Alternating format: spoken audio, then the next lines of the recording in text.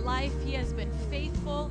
Just in the past few months, I've given birth to my third beautiful child, celebrated 7 wonderful years of marriage with my husband, graduated Bible college. So I just wanted to testify that when we are faithful to God, He is faithful to us. We serve a good God. And I want to share a scripture with you this morning. Psalm chapter 27, verse 13 and 14 says, I am still confident of this. I will see the goodness of the Lord in the land of the living. Who's living this morning? Wait for the Lord, be strong, and take heart and wait for the Lord. Jesus, we thank you this morning for your goodness and your faithfulness to our life. We worship you. Have your way in this time, God. We give you all of our praise and adoration in Jesus' mighty name. And everybody said, amen. Let's get ready to worship. Come on, put those hands together this morning, church. Come on, our God is good. He is awesome. He is powerful. Come on, just raise your hands right now. Lift up your voice this morning and say, we love you, Jesus. We worship you this morning, God. You are faithful. You are good, Jesus. Oh, your face outshines the brightest sun. Come on, sing about Jesus this morning. Jesus, you're glorious. You're glorious. Jesus, you're glorious.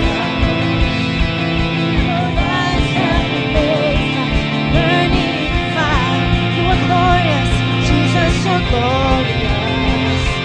You are so glorious. Sing that again. Shines the brightest sun. Come on, sing Jesus. Jesus, you're glorious. You are so glorious. Thanks and praise like burning fire. Say Jesus. Jesus, you're glorious. You are so glorious.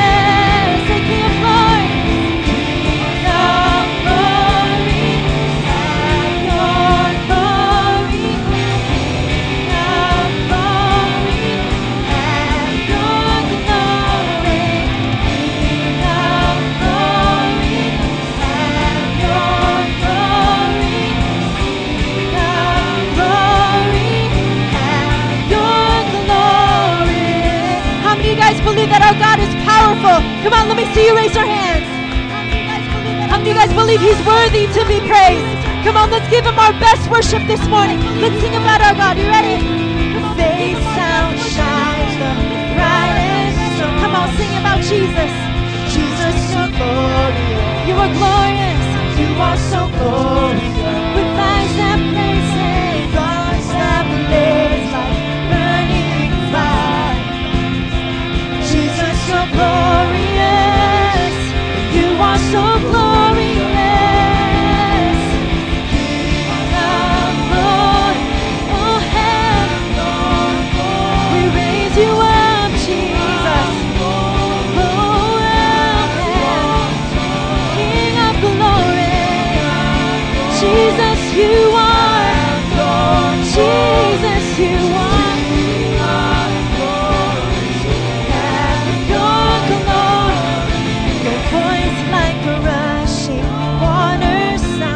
Jesus, you're powerful.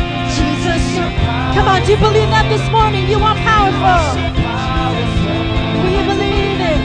Within your hands, you hold the stars. You're powerful.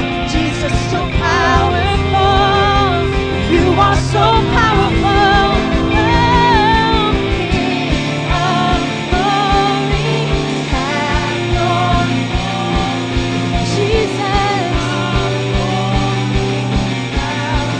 Just raise our hands and say, King, all over the sanctuary, have your glory, Lord.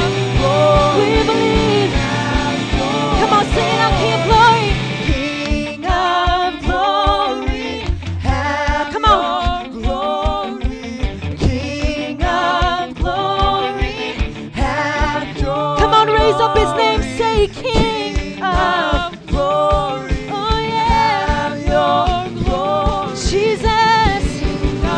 You up, Jesus. We raise you up. Come on, sing it again. Say, King of, oh, you are. Woo. King of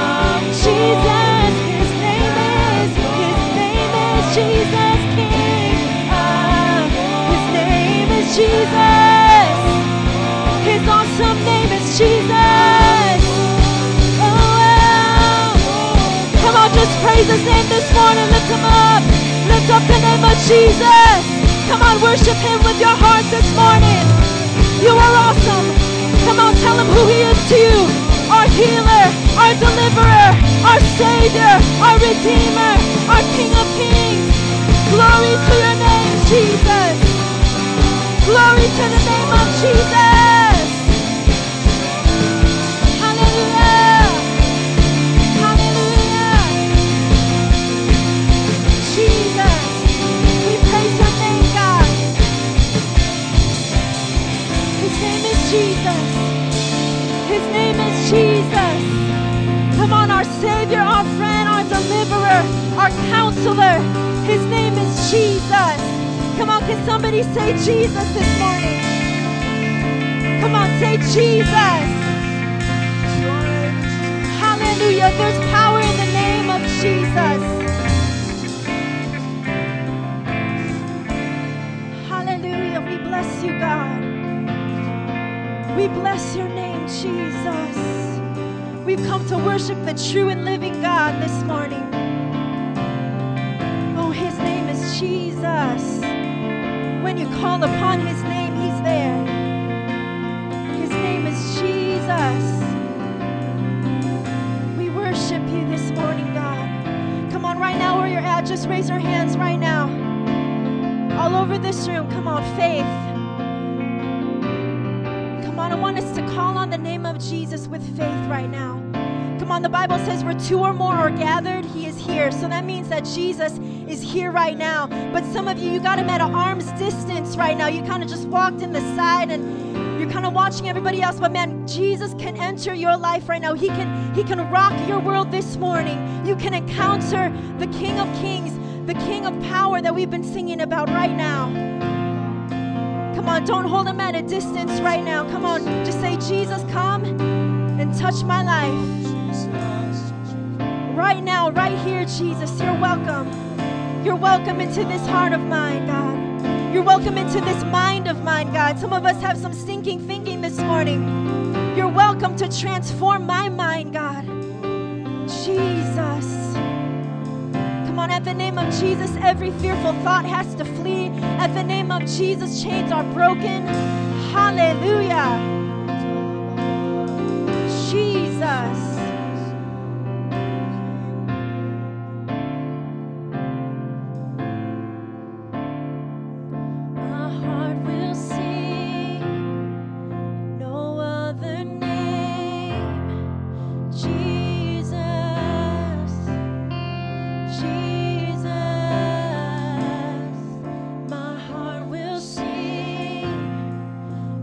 Other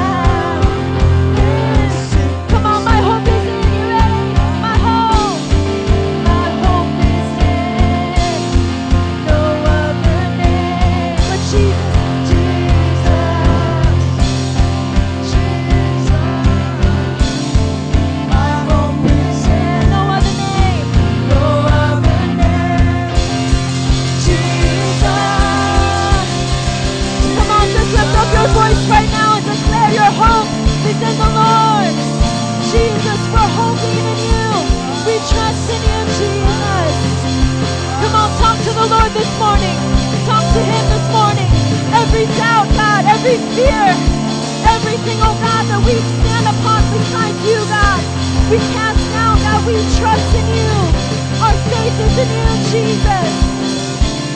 We stand on the rock of Jesus Christ. Oh, Lord. Jesus, Jesus, Jesus. Jesus, Jesus. Come on, if you're filled with the Holy Spirit, come on, I want to release you right now. Start speaking in tongues right now. We're a church that believes in the book of Acts. We believe that God uses us to speak to his church right now. I want you to start speaking in tongues right now. All over this room, if you're filled with the Spirit, come on. Holy Ghost, Holy Ghost, Holy Ghost.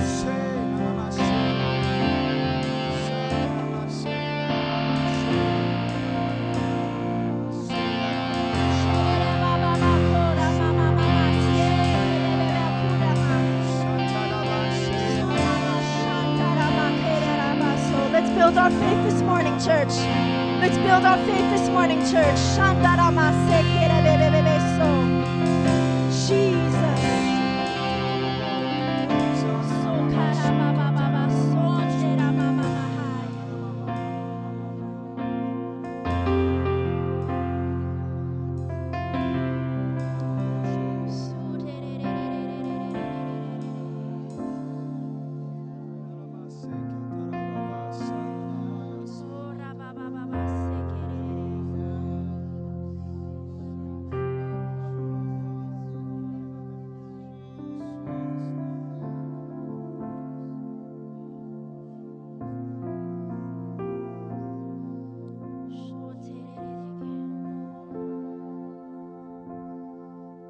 Speak to your church, Lord, this morning. Give us ears to hear what you're saying, God.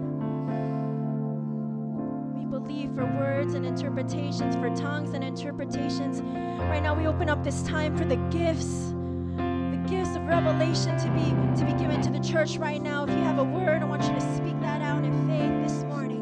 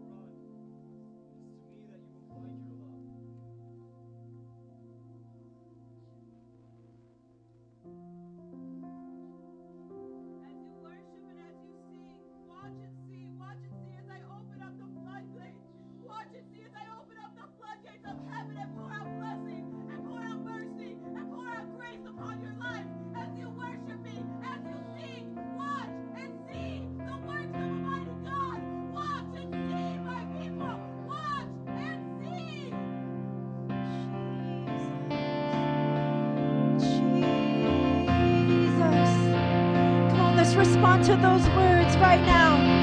Let's respond to those words. If you've been running away from the cross, come to the cross. You've been trying to find love in other places, come to his love. And let's start singing right now your own song to him. Let's start worshiping with our hearts right now. Your words to him. Jesus, Jesus.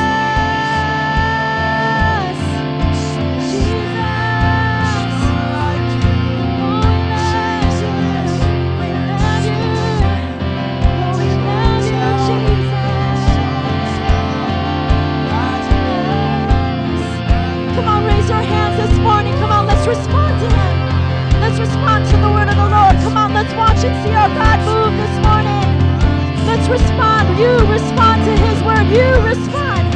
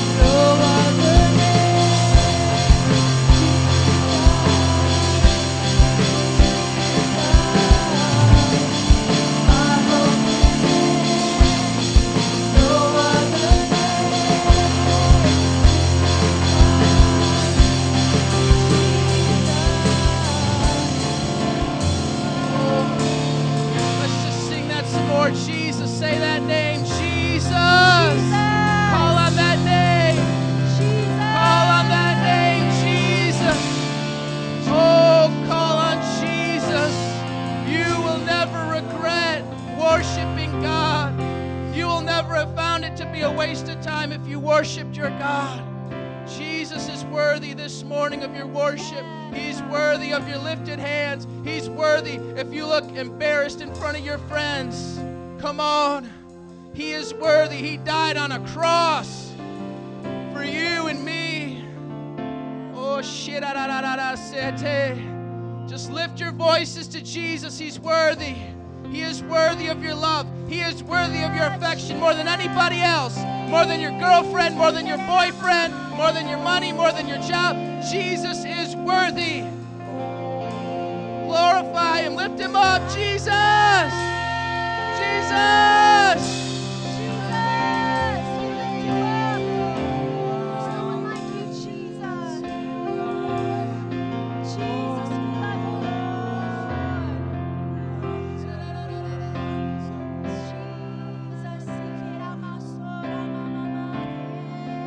About you and the Lord right now. Communion is not just a religious duty, friend. It's communing with Jesus.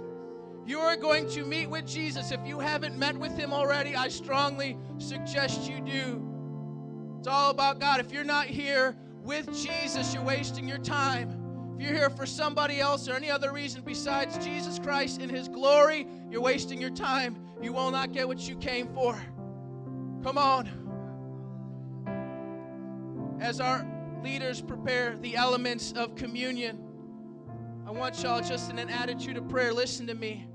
We're going to do 3 things this morning as we partake of communion as a church. We're going to, number 1, remember the cross. Number 2, we're going to celebrate the cross. Number 3, we're going to identify with the cross.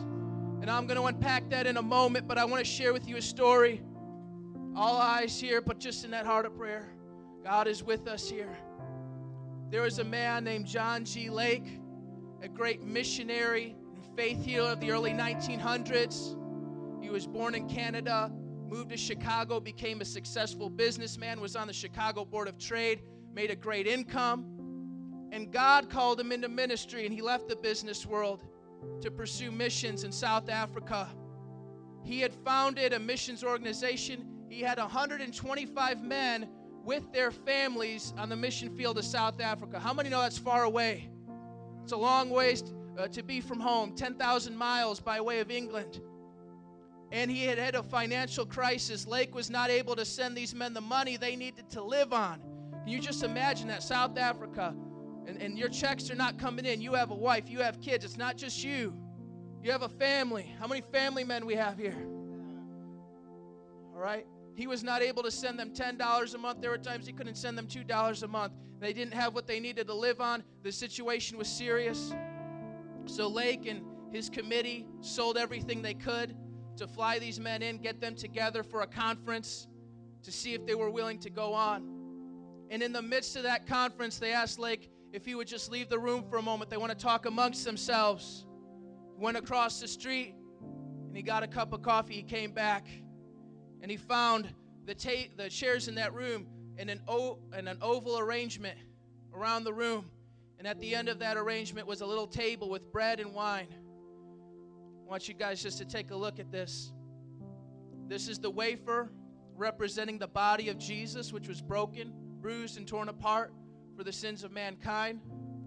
What we have here is grape juice representing the blood of Jesus, which was spilled as a form of cleansing for our sins. They had the Lord's Supper prepared. And Lake wanted to know, are you willing to go on? Are you willing to go back with your families? Do you know what you're risking? And one of them stood up and they said this. I'm going to read what he said. Brother John, during your absence, we have come to a conclusion. We have made our decision. We want you to serve the Lord's Supper. We are going back to our fields. We are going back if our wives die. We are going back if we have to starve. We are going back if we have to walk back. We are going back if our children die. We are going back if we die ourselves. We have but one request. If we die, we want you to come and bury us. Again, family men, people who have loved ones. Everybody here has a loved one. We're going back if our wives die, if our children die, if we die. Regardless of the cost or consequence, they knew what Jesus Christ had called them to, and they knew he was worthy of any price that he asked of them. Lake said that that year he buried 12 of those men, 16 of their wives and children. He went on to say that they could have just had a few of the basic necessities, a few things they needed, a little bit more than they had, a little bit more medicine, a little bit more food. They could have lived. Their wives could have lived. Their children could have lived. But he also went on to say about South Africa, we don't have time to get into the stories, but there was a move of God in South Africa. People were getting saved and set free from all kinds of demonisms, all sorts of things, healing, signs, wonders, and miracles. And he said the only thing you could compare it to is Bible times, the book of Acts.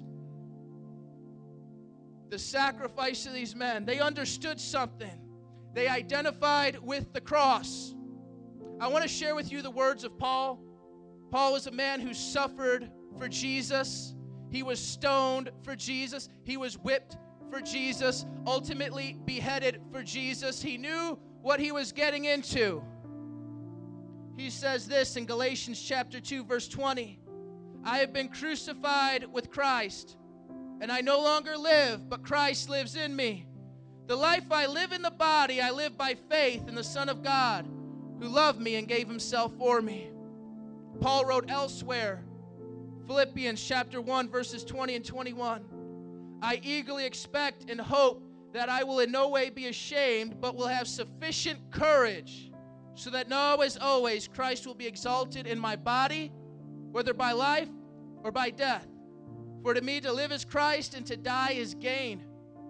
2 Corinthians 5:14 and 15, Paul writing again, for Christ's love compels us, because we are convinced that one died for all, and therefore all died, so that those who live should no longer live for themselves, but live for him who died for them and was raised again. Friend, what Paul understood, what Lake and his men understood, is that if Jesus died for me, if he gave his life for me, if he held nothing back for me, I'll hold nothing back from him. And friend, I'll tell you, you may never go to South Africa, you may never be a martyr, you may never starve to death, but friend, whatever Jesus asked of you, will you give it to him? Is he worthy of your sacrifice? Is he worthy that you say yes to him no matter what? Do you trust him enough? Can you say, I'm crucified with Christ? Come on. Can you say, may God be glorified in my body, whether by life or by death? So this morning we're going to remember the cross. We're going to remember what Jesus did soberly. He died for my sins, his body and blood. It was for me. We're going to celebrate the cross, the victory over death, the victory over sin. He bought us peace with God. He bought us an open heaven. He bought us a clean conscience and a new heart, things we could have never had. That every man and woman may be filled with God. That's victory, friend. The third thing is we identify with the cross. You may all start forming a line to come up and receive the elements of communion. That is the wafer representing the body of Jesus, the grape juice representing the blood. Our ushers will help you as you receive these elements. If you came by yourself, pray and be with Jesus. This is about communion with the Lord. If you came with your loved ones, family members, pray with your family. But your prayer is this: Jesus, I want to identify with the cross. I want to serve you no matter what, by life or by death. And just find any place here in the sanctuary. If you want to kneel at the altar, you're welcome. Find a place with your family. Go back to your seat, you're welcome.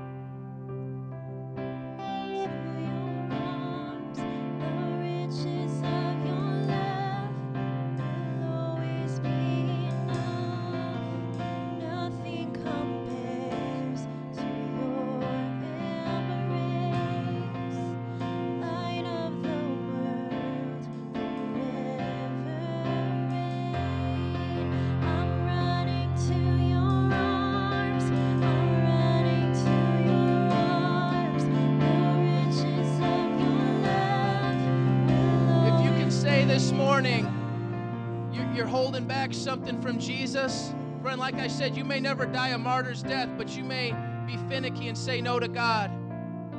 Is Jesus worthy that you say yes to him? Is Jesus worthy that you obey him? Come on. Just pray on that as you get with Jesus. He is worthy of your whole heart.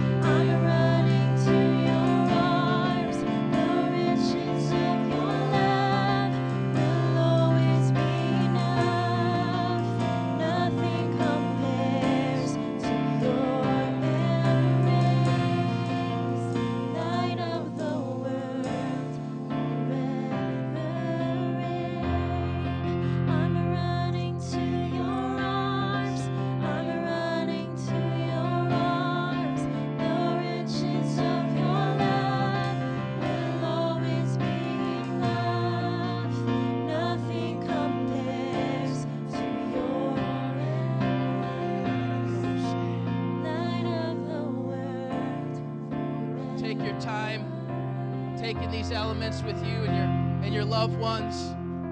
But as you do, I just want to close this time in prayer. We really want to thank Jesus. Jesus, thank you for loving us and giving yourself for us. God, there would be no hope for me or my family apart from that blood, apart from your sacrifice. God, it should have been me there exposed to that shame. It should have been me there taking the wrath of God upon myself. I should have hung there as a criminal. I should have been shamed.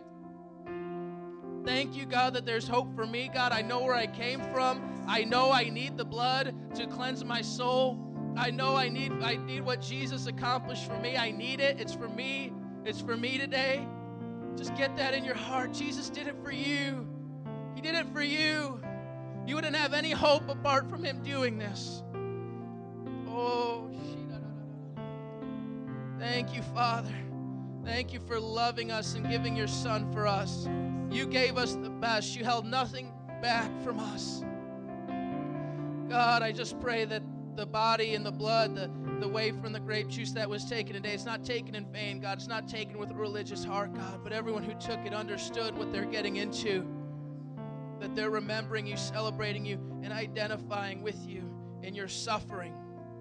We thank you and bless you in Jesus' name. And everybody said, Amen.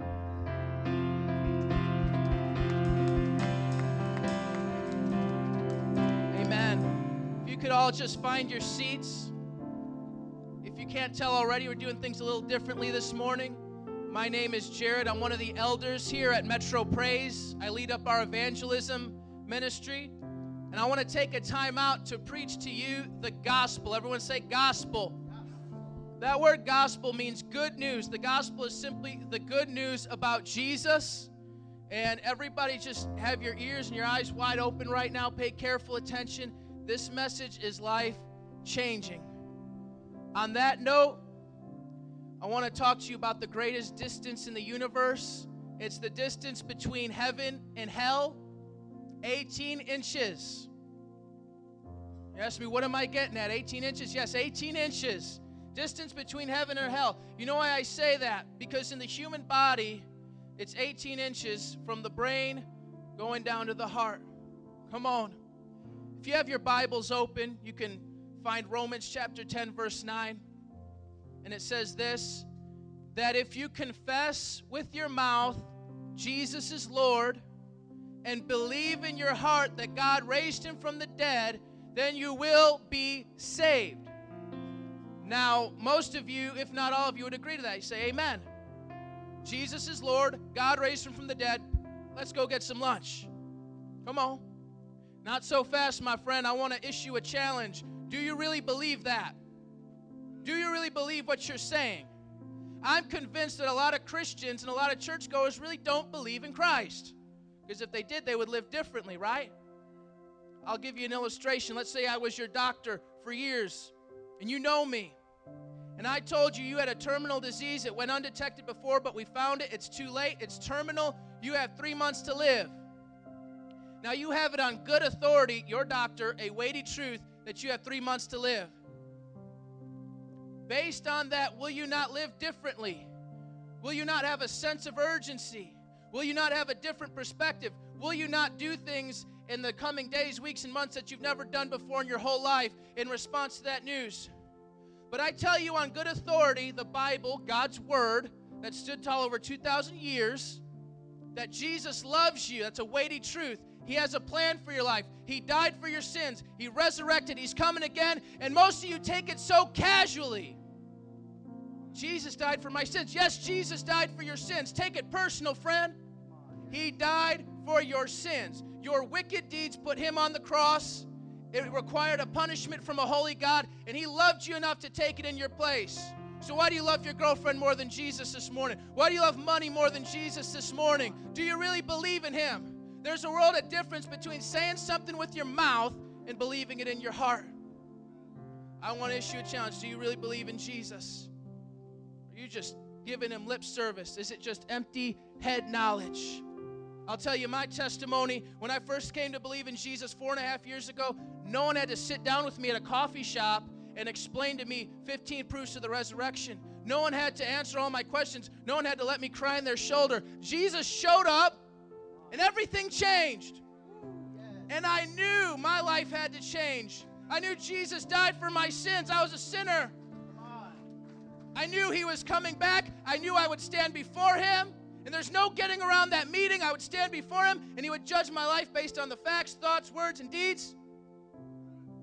And I feared him. I didn't have 30 days to wait. I didn't have 7 days. I wasn't going to wait till I cleaned up a little bit. I didn't have 30 days. I didn't have 30 seconds. Everything had to change right then and there. I had to live my whole life for Jesus. Friend, if you really believe in Jesus, don't play games with him. If he died for your sin, how can you live in sin any longer? Come on. We're going to share together a statement of faith. We're going to recite this as a church. And I want to tell you, if you really don't believe this and you're not willing to live accordingly, don't waste your breath. Don't dishonor God with an empty confession. But if you believe this, even if you believe it for the first time this morning, this is just historic Christianity here. This is what we always believed, okay? If you're willing to believe this, even for the first time this morning, and you believe it with all your heart, and you're ready to live accordingly, I want you just to say it in faith with us as I recite it at the count of 3. I believe in one God and Creator. Come on. You're going to repeat this with me. We'll work out past the awkward moments. Come on, guys. You're going to say this with me at the count of 3. Say it with me. I believe in one God and Creator, who is the Father, Son, and the Holy Spirit. The Father who so loved the world, the Son who purchased my salvation in his death, burial, and resurrection, and the Holy Spirit who makes me new and abides in me forever.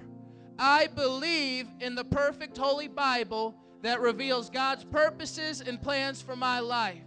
I believe in the second coming of Jesus, who will judge the living and the dead. I believe in the eternal reward of believers in Jesus and the eternal punishment for all unbelievers in Jesus. I believe in the United Church of Jesus Christ, founded upon apostles and prophets, elders and deacons, that the gates of hell shall not prevail. I believe in one salvation for all mankind is by faith alone, in Christ alone, by God's grace alone, and for the glory of God alone. Can we say amen? Amen. Friend, in response to that message, we have Jessica and Salvador back here. We're going to have a time of fellowship right now. Jessica and Salvador, if you believe Jesus for the first time today and you want to get your life right before God, they'll be back there by the kiosk. Guys, raise your hands to meet you guys and share with you the good news. But we're just going to get up, fellowship, meet some new people, shake some hands. Everybody excited for Jesus?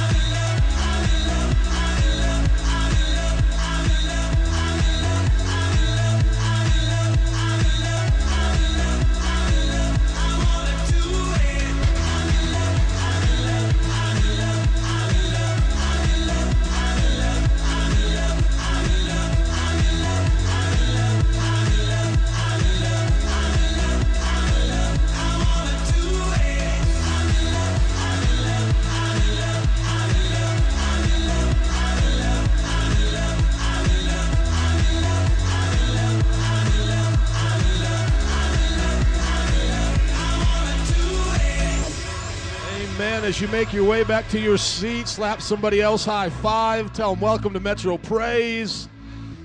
We are so excited that you are in the house of God this morning. Jesus is showing up. How many appreciated Brother Jared? Can I hear an amen? Amen. As you can tell, we are in the midst of doing some new things at Metro Praise. One of the things we want to do is create a service experience. Everybody say experience. Thank you. We want to create a service experience that is so unique, that is so different, that when you walk away from Metro Praise, you say, man, we did it all. We sang songs, we prayed, we interceded, we took communion, we quoted creeds, we heard the gospel, and there's some surprises still coming up because we wanted to create the most unique service possible. I've been serving the Lord almost 17 years, and everybody's kind of always done the same thing. You know, sing 3 songs, announcements, offering, and then you preach and go home. And as we graduated these new staff members from SUM, I said, God, there's got to be more than just Joe the one-man show after, worship. It's like I do the announcement, I preach. There's got to be more. They got to participate. I got to get them active. And God gave us this idea. So for the next month, just test out the tires. All that we ask that would probably be a little different is just come at 10 a.m. to ready for church. So we're going to shut down the cafe at 10 a.m., play the welcome video here, and start on time. Somebody say amen. That would be the only difference. Other than that, just come, have a wonderful time, and I believe God is going to show up. Can somebody say amen? Amen. So this is our Sunday morning service every Sunday at 10 a.m. We also have a Wednesday encounter service Wednesday nights at 7 o'clock. The last Wednesday of every month is a family fun night. We just had one, and we broke our attendance record. It was our biggest turnout. Somebody give it up for encounter night. Come on, God showed up. We had a bouncy house, fun games outside.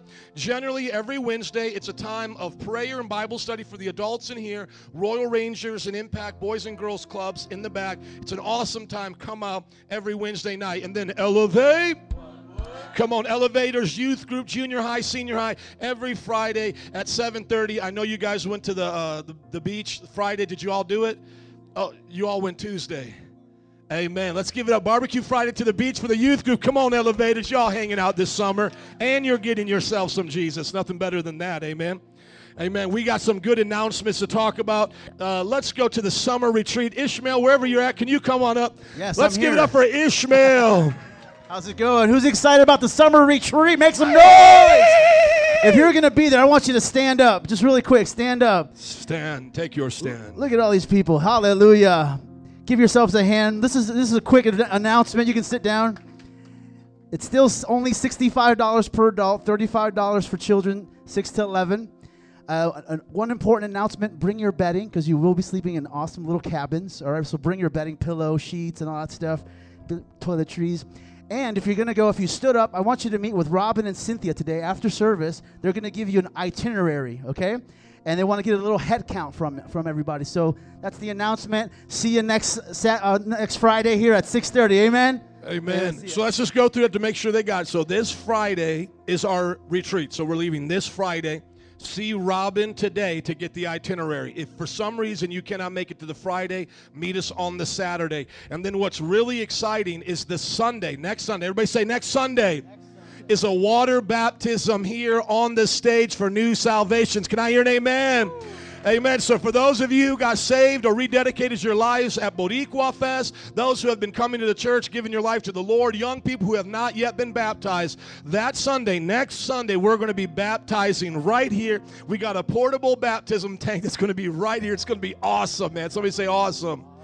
So, dude, come out. Let God radically change you. Let him bless you. The retreat Friday and Saturday, and then we are going to do the baptism next Sunday. And here's the cool part. We'll do it biblical style. So if you have any lost friends or family, bring them to the service. When we give them the gospel presentation, we'll have extra clothes in the back. And if they get saved, we'll baptize them the same day. Can I hear an amen? We just radical like that. Come on, we ain't scared. Somebody say we ain't scared.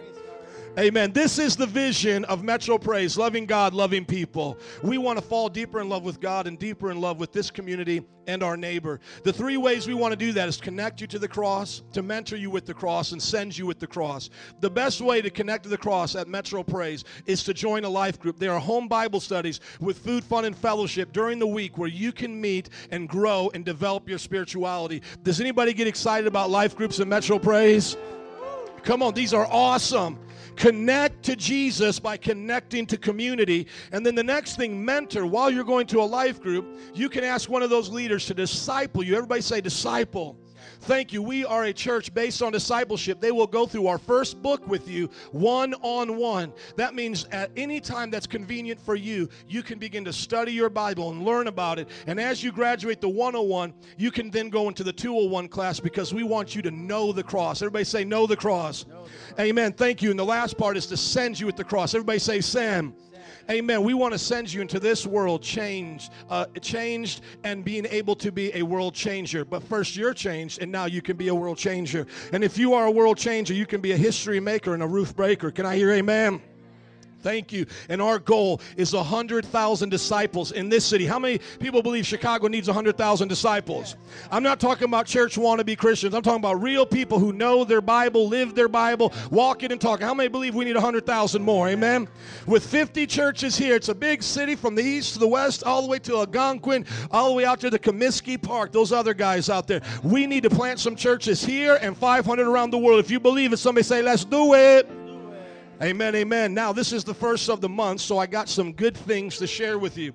It is our financial update. The first of every month, as well as taking communion, we want to give you our financial update so that you never feel you're out of the loop of what God is doing in the church. We brought $14,752.57 in tithes and offerings, $961 in missions and 83 cents, building fund $690.90 for a total of $16,405.30. Can we give it up for God's people doing good things?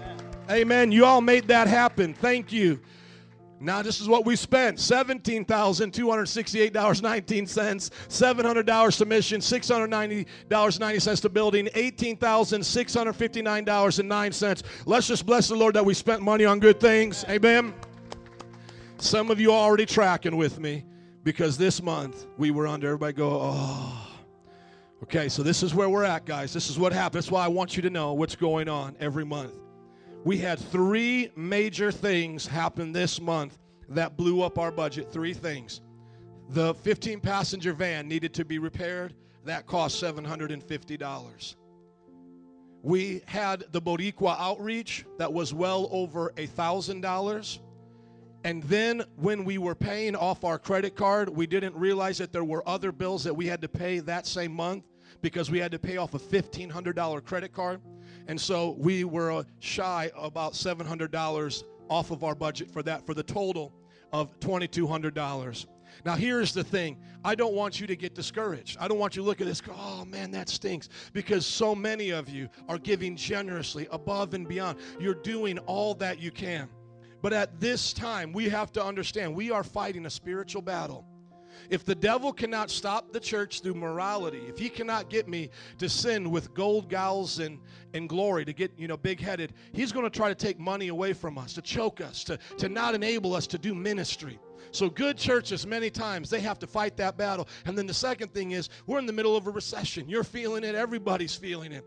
And so the only thing we can do at this point is we can ask you to pray and to sacrifice with us, because this is no coincidence that this happened this month, because this is also the month that we have to raise money to go on our mission trip at the end of July. I'll be going to India and Nepal to preach the gospel of Jesus Christ.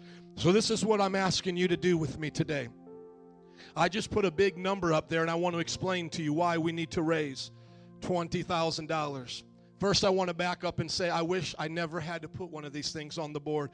It's always my desire that tithes and offerings come in. We talk about it every month, that the tithe will pay for our building, that the offering will make up for anything else we need, the building fund, and then the missions will be for the missions. But right now, we are desperately in need of capital, and that's just another word of saying cash. We have to have $20,000, $10,000 to go on the mission trip, $10,000 to clear off the $2,000 debt there and the $8,000 debt we carried into this month from other months that we were low. Come on, somebody say, help us, Jesus. Now, before we all get scared and head for the hills, let's talk about this for a minute. Is God bigger than 20,000? Is God bigger than that, saints? Yes, do you know that during the Great Depression, Christians gave more than they're giving right now? pastors went back and researched how much did the average American give to their church during the Great Depression compared till now. We are so afraid that we don't know how to trust God. I want to ask you to understand something here with me, to hear my heart. We need this for two reasons, and two reasons that I cannot get away from. Here it is. Number one, if I say to the Lord, God, I will not go to India, I will not travel and reach these places for you, we will not be a voice to these nations, I am now being disobedient to God. Some of you might say, well, Joe, we could save $10,000. All we would need is, $10,000 for our debt. Why go to the mission field? You have to understand, if I don't go to the mission field, I can't come preach to you tomorrow or next week. I am commanded by God to do this. I have no choice. I have to go. It's a mandate. And the second thing is, why is our church continually 2,000 shy this month? Well, because there are things that happen that we don't plan for. $750 van repair, the expense to pay off the credit card, and the Boricua Fest. What can we do, saints? We have fundraisers to make up what we lack. Now, here's what I want you to do is pray. If you're saying in your heart, Pastor, I can't give one thing. I don't have anything. I need every penny. I'm going through this and I'm struggling. Then I want you to pray with me. And I want you to pray with me in desperation where you say, God, either change my pastor's vision and let's go rent a small storefront and stop traveling around the world, or God, make the vision payable. Make it possible, God. I want you to pray with me. And then the second thing, I want you to give sacrificially because you believe in the mission of this church. You believe in Boricua Fest. You believe in that van. You believe in what we do here. You believe in going to India. You believe when we show up there. My friends, we're going to be speaking to 225 different churches that call themselves Metro Praise, that use our books. They are looking to us to pastor them, to guide them. They have so many things they want to learn of us. I can only say to you from my heart that these are the most difficult times of my life in ministry, when I have to ask you what I'm asking you. But it's also during these tests that I see some of God's greatest testimonies. Because when we show up in India, like David, he said, I won't offer to the Lord something that doesn't cost me anything. I want to sacrifice unto my God. When we show up in India and we meet with those pastors, I'm going to say Metro Praise in Chicago loves you so much. They love you so much. They sacrificed so much so that we could be here, so that we could give you more books. Pastor Matt, we could give you a computer. They love you so much. And by giving back to the church and clearing our debt, what we're saying to the city is, city, we love you. Old Irving Park, we love you. We love you, Wicker Park. We love this city. And if it costs us something, if it brings discomfort to our bank account, if it costs us a Starbucks or a little bit of cushion that we have in our savings, we're willing to give it for Jesus and his sake. Amen? That's my plea from the heart. You know I don't do those well because I don't like talking about money, but that's my heart. Would you stand up with me, please? Oh, God, let's pray. Father, we have the month of July to do something which seems impossible. How in the world do we come to a congregation that fell behind the budget now to raise more money? It almost seems contradictory. But Lord, our source is not people. You are our source. And Lord, when we look to you, you said you will open up the windows of heaven and pour out a blessing that we don't have enough room to receive. God, I dare to believe you that during this time of giving, that some will get breakthroughs on their jobs. Some will get breakthroughs through buying and selling of property and buying and selling in their businesses. God, I believe that breakthrough will happen because you said, Luke 6:38, when we give, it's given back to us, pressed down, shaken together, and running over. And Lord, we pray for our missionaries today who are counting on me to be there, to teach them and preach to them, oh God.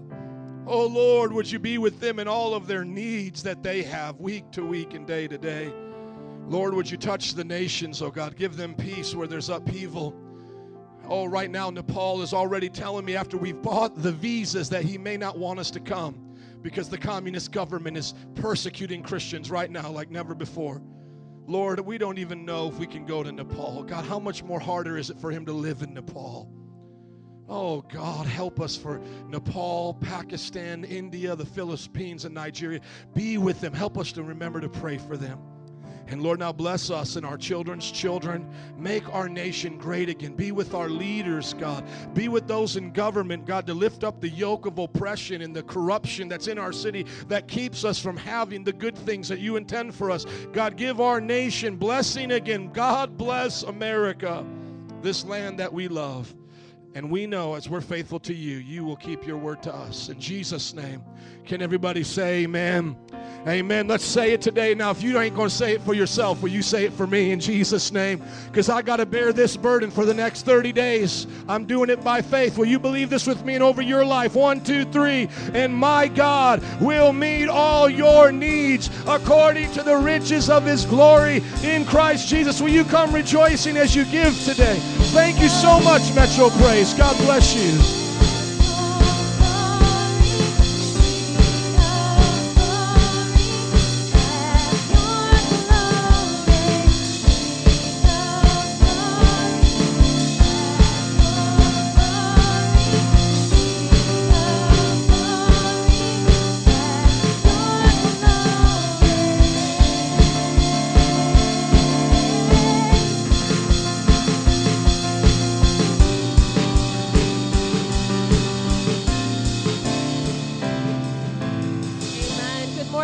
Praise. My name is Griselda, and I have something awesome to bring you today. We have a what do you believe question for you. Isn't that awesome? Are you guys excited? We want to know what you believe. The question for today is, what is the end goal of mankind? All right, think about it. What is the end goal of mankind? The answer is mankind's end goal is to glorify God and to enjoy him forever. The Bible tells us in Psalm 86, 9 through 10, all the nations you have made will come and worship before you, O Lord.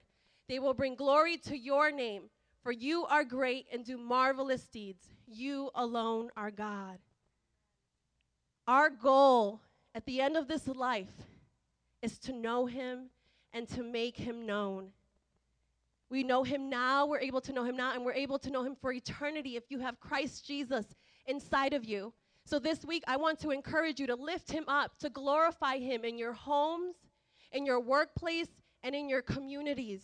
Lift his name on high, because when you do, you will draw people, and then they in turn will be able to worship him for eternity. And as you go through your storms and trials on a day-to-day basis, I encourage you to just rest in his presence because you can enjoy him even now. Amen? So that's what we believe. I want you to take the next few minutes as the video plays to ask your neighbor, what do you believe? Amen?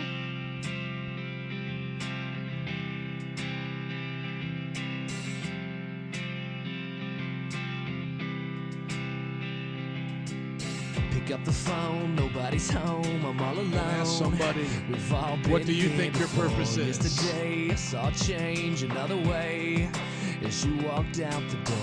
It's a twist, a little bit, I'll admit, but we're stronger than before. Open up, we've had enough, and now we're holding on and waiting.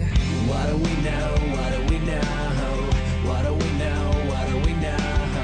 What do we know? What do we know? I'll tell you what they're all saying. Ask somebody else. See what they think. If you're engaged in a good conversation, talk about it for a few more moments. We want you to be able to participate in the service. What do you think is man's greatest purpose? Makes it so cloudy when we all trust where we're supposed to. Put the blood on the hands if we're not close to the answer yet. But maybe if we pull together, we could change a million lives for the 30 more better. seconds. If we prayed a little Purpose of more, life. we'd stop living in Old fear Catechism from from the Reformed Brothers. everyone sings. What is the do we chief know? end of What man? do we know? Everybody remembers What that. do we know? What do we know? What do we know? What do we know? Amen, amen, amen. If you've got your Bibles, will you open them with me to John chapter 8, verse 31. Hallelujah. Can I hear an amen? Amen. We are some crazy church people for Jesus. Aren't you having fun this morning? I want you to come by this month. I want you to check out what we're doing, kick the tires. I think you'll like it. If you have any questions or comments, talk to your life group leaders about it. But as you can see now, the full package. We're going to start on time. We're going to have a testimony at the beginning of every service, that time of worship with the gifts of the Spirit. We're then going to have a short time of gospel presentation in every one of our services now, and then a time of fellowship with that cool music that we always do, announcements and offering, and then a time to ask you a question, something to get you thinking, to participate with your neighbor, and then the preaching and altar call. Somebody say, that's church. Amen. You may feel like a Catholic a little bit. You're going to do a whole lot today, but I think it's going to be fun. Somebody say it's fun. I'm just trying to get you to participate even more. Open with me to John chapter 8, verse 31. I want to talk to you today about those people. Everybody say those people. Come on, say it again, those people. Thank you so much. John chapter 8, verse 31, Jesus gives us our text for today. To the Jews who had believed in him, Jesus said, if you hold to my teaching, you are really my disciples, then you will know the truth, and the truth will set you free. Everybody say, the truth will set me free. Amen. As you look back up at those people, I want to ask you a question, because many of you, Metro Praise is not your first church, not your first rodeo. This is a place where you have come looking for a good church. So I don't think you've ever found these people here is what I'm saying. But I'm asking the churches you used to go to. No, I'm kidding. I'm giving a little wink here. In church there are some crazy people. There's the hypocrite. There's the manipulator. There's the needy. There's the critic. Now, part of what we're here to do is to love people. Everybody say, love people. Thank you. So we are here to love you. We're here to care for you, to do good for you. And we as pastors and leaders and brothers and sisters here are to love you just the way you are. But does that mean that we should let you stay just the way you are? See, I think true love compels change. I love my child right now, but when I see Bethany and Hannah pick their nose, I don't love that they do that, so I want to help them change. Now, sometimes people feel like the church is fake because, nobody is perfect and only perfect people can help other people change. Well, that's our first problem. If we have to wait for perfect people to instruct non-perfect people to change, nobody will ever change because what? Nobody's perfect. So that can't make any sense. It's not like the policeman says, hey, you are speeding. Go on your way. Nobody's perfect. It's not like the judge, when you appear before court for stealing something, if a thief is there, he goes, you know what? We don't really keep these laws anyway because nobody's perfect. There has to be a better way. There has to be a way of order in the church. Now turn with me to Revelation chapter 3, verse 16. Jesus in the book of Revelation begins to deal with his churches. He has already ascended to heaven. The apostle John is the only living apostle that is left out of the original 12. And here in Revelation chapters 2 and 3, Jesus begins to give his diagnostic test of the church. He diagnoses their problems, and he says the things they need to work on. Well, in Revelation chapter 3, starting around verse 14, he deals with the church of Laodicea. And he says in verse 14, and to the angel of the church in Laodicea write. Now the word angel there, we know it means pastor, messenger. It doesn't mean a flapping wing spiritual being. It means a literal person. And they were actually called angels by Jesus because he saw them as messengers to that church. That's literally what it means in the Greek, angelos. To the pastor, leader, messenger, or angel of the church in Laodicea write. The words of the Amen, the faithful and true witness, the beginning of God's creation. See, that's Jesus. See, he is the Amen. That means he is the so be it in God. Amen means right on, so be it. Everybody say, so be it. Thank you. So Jesus is the one that says, it's on, so be it. Jesus is that one. According to the Bible, he makes things happen. The faithful and true witness and the beginning of God's creation. So he was there from the very beginning, John 1:1. So Jesus is talking to the leadership of the church. Now look in verse 15. He says, I know your works, you are neither cold nor hot.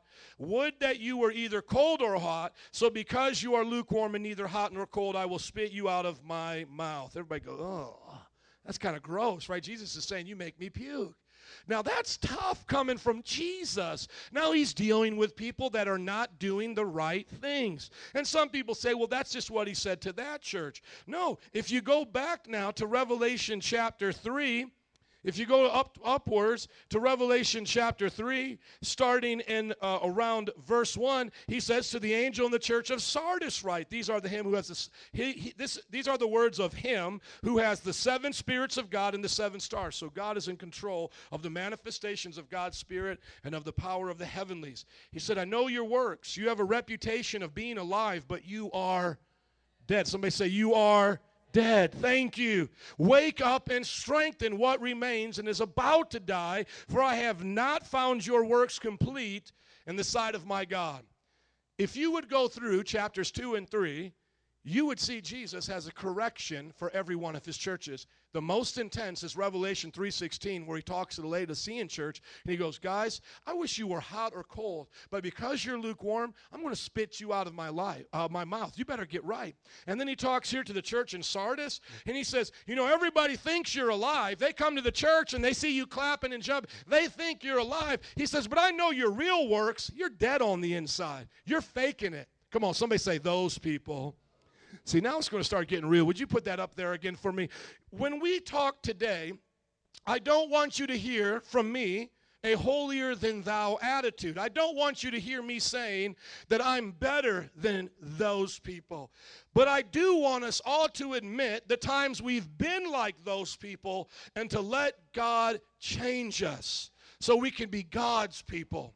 We want to be the kind of people at Metro Praise that are obedient to the Word of God, that love people, that are always willing to serve, kind in their heart, gentle in their correction. We want to be the good kind of people. Can I hear an amen? Amen. But truthfully, I as a pastor over 16 years have seen so many people come in and out of our church that have not had the right heart, not the right attitude. And I want to talk about that today. I actually made this a blog on Facebook. Did anybody see it yet? And it's a little tough, but I believe if you hear God's heart today, if there's a part of you that struggles with this, God will change your heart, and God will do something good in you, but you got to be willing to change. And if it's not about you, then it's about your neighbor, and you got to help them to change. Amen? Oh, it gets quiet. I said amen. Okay, we're just going to believe God for people to change. Let's leave it at that. Let's go to number 1 when we talk about those people. Number 1, messy people make messes. Have you ever noticed in the church that there are some people that just always get in arguments and fights and messes, and they never get along, and you just can't seem to ever get on their good side? And they seem to blame it on you. They blame it on the children's worker, and sometimes they even blame it on our parking attendant. It was that person. He told me I couldn't park here, and it just threw my whole day off. Can I tell you the truth about messy people? Messy people cause messes. You know why? Because they're messy. And you'll see them before they come to church, they're messy. After they leave church, they're messy. Let me give you a news flash. The church ain't the problem. And so here's God's solution to the messy. If you are a messy member and you just can't get along with people, let God clean your mess. God will not bless your mess, but he will bless the effort it takes that you want to take to be cleaned and changed. Everybody say, God will not bless my mess. Amen. Look at Psalms chapter 51. The Bible says that we all come messed up in some way or another, don't we? I mean, is anybody here perfect without any messes?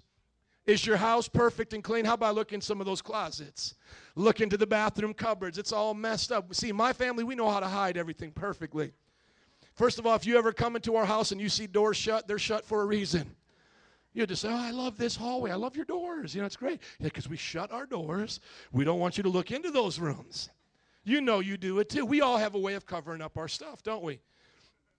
The problem isn't that we got messes. We're not saying you can't come to our church unless you're perfect and you don't have any messes in your life. No, what we're saying is if you deal with messes, if you've been a hard to get along with person, if you continually cause conflict, if you always have an attitude with somebody here, what we're trying to help you realize is you're the problem, and Jesus can change you if you allow him to. Psalms 51:1 and onward. Have mercy on me, O God. Not have mercy on the children's worker. Not have mercy on the usher. Come on, you all looking at me like churches don't have problems. Do I have to rewind and start naming some problems in the church to get all into your business?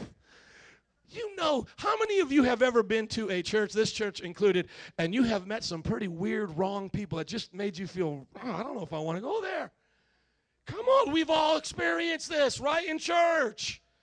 Don't get mad at me, the pastor. I'm just telling it as it is. Amen? He's talking about me. First of all, I didn't pick out anybody, okay? And if I am talking about you, that's the Holy Ghost. Receive it. Number one, have mercy on me, O God, according to your unfailing love, according to your great compassion. Blot out my transgressions, wash away my iniquity, and cleanse me from my sin. Everybody say, my sin. The thing that I want to say to people here today, if you find yourself always in conflict and you know it's been with you before you came to this church, and chances are it's with you when you leave this church, my friend, let God clean your mess. Admit you have the problem. See, when Nancy and I had marriage counseling, we had to begin to realize whose problem it was so that the person could change. And what we realized in marriage counseling is that many times I and her, because it was natural, we would shift the blame, okay? So Nancy, I would be hanging out with Nancy and I would be teasing her, just kind of playing around there. And she would say, leave me alone, leave me alone, stop teasing me. And then I would say, well, you didn't do this, you didn't cook dinner tonight. All I just did right there is I just shifted the blame. Are you guys with me? See, she brings up the issue, and the issue is stop messing with me. And then my excuse to that is, well, you do wrong too. A lot of times messy people like to try to correct the corrector. So they try to make it out to be like, oh, don't you correct me. Let me tell you about your mess. You ever meet somebody like that?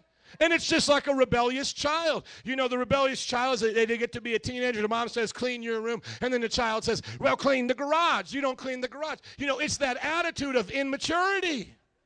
And it's shifting of the blame. It's shifting. No, it doesn't matter if mom didn't clean one thing in that house. Mom paid rent in that house, and whatever mom and dad say goes. Hello, you can have your own bedroom in the alley if you want. If you want to live on the streets, you can keep it however you want, kids. Hello, somebody. Messy people cause messes, but Jesus loves to clean messes. So God's solution to messy people is let God clean your mess. Step one is to admit you got a mess. If you find yourself in that situation, do it. I promise you, you'll be happy for it. Number two, dysfunctional Christians love attention but hate instruction. I call these the pity-pattiers. They're always coming to me going, Pastor, I don't have any friends here. Nobody loves me. Nobody treats me good. And I'm like, well, we got a life group 101 discipleship a Wednesday midweek, and we go to the beach about every other week doing something out there. Have you tried all of that? Yeah, but it's just never enough. I just feel like I'm left out of the fun. Have you asked people on Facebook to go? Yeah, but we know. You know what this is? This is the cry of a dysfunctional person. If you are an adult, let me start with the adults. If you are an adult and you don't feel right, unless you have 20 friends in this church you can hang out with 28 hours a day for 8 days a week, you have a dysfunction, my friend. You have a problem. When I come to church and I'm like, let's hang out, make me feel better. You know what dysfunctional people are doing? What they're really saying is, make me feel better about my dysfunction. Because when I begin to talk to people with these dysfunctions, I begin to say, so you go to your life group, yeah, but it's just not really for me. I talk to the life group leader. What's going on at the life group? Well, every time they come with their same problem, we give them the same answer. We offer them with prayer, and they don't want to hear it. See, dysfunctional people many times want to remain in their dysfunction and use you as the excuse of why they're in a dysfunction. I've actually had people come to this church and go, I just feel like it's the church. It's the church. If I could go somewhere else and have friends, then I would do better. My friend, we are a church of friends. We play music to make friends in the middle of the church. We put up all of our leaders' phone numbers on the website. We are on Facebook. How are you going to find a church with more friends? And what they're really saying is, I want the kind of friend that wants to attend my pity-patty party. That's the kind of friend I want. I don't like these Metro Praise friends because these Metro Praise friends tell me that I'm wrong, and I don't want those kind of friends. I want a friend that tells me I'm right and I'm okay, and if I just do this, God loves me just the way I am. Listen to me, pity-pattier. Get rid of your stinking thinking. God loves you the way you are, but too much to let you stay that way. Listen to the wise counsel of the church and get order in your life. I could see if we were on a monastery here, when you walked in, it was, don't say hi. I could see if we weren't a sociable church. I could see if I came up here, in some three-piece suit and I tried to intimidate. We are reachable. You can shake my hand here. You can shake every leader's hand here. Most of you have been to my house. You've been to leaders' houses. If you can't find a friend here, you are the dysfunctional person. Amen. I feel better already. Glad I came to church. Proverbs 19:20. Proverbs 19:20. Come on, just look at your neighbor and say he's talking about you. No, we're kidding. We kid. We're just kidding with you. We're just kidding. You're not dysfunctional. No, you've never been dysfunctional. Look at we've all been there, haven't we? We've all been dysfunctional in some ways. I know, my goodness. I could testify every week about my dysfunction and how Jesus sets me free from it. The problem isn't, do we have problems? That's normal. It's normal to have problems. If you didn't have problems, we would think you were abnormal. What the situation is, in your dysfunction, do you want real friends? Do you want real friends? Not judging, going to make you feel bad, but really be there to help you. When I first got saved, the teenagers that I would hang out with were still backsliding. They were young adults, and they didn't want to live for God. You know who I began to hang out with? Old guys, old men in their 50s and 60s. And you know what? They would correct me. Joe, it doesn't sound good when you say, you should watch out how you do that. I felt like a lot of the times I was getting corrected. I was an 18-year-old kid who just got saved off of doing drugs, being arrested, and now I'm hanging out literally with the dude in a nursing home, and he's correcting me on some of my slang terms. But guess what? It was good advice. It made me a better man. Now, he wasn't correcting me the whole time, but he was somebody that I could receive advice from. And that's part of the reason I got out of my dysfunction, going to Bible college, being around leaders. I still have an ongoing relationship with my pastor, working on that dysfunction. Husbands and wives mutually helping each other. Look at what the Bible says. Listen to advice and accept instruction.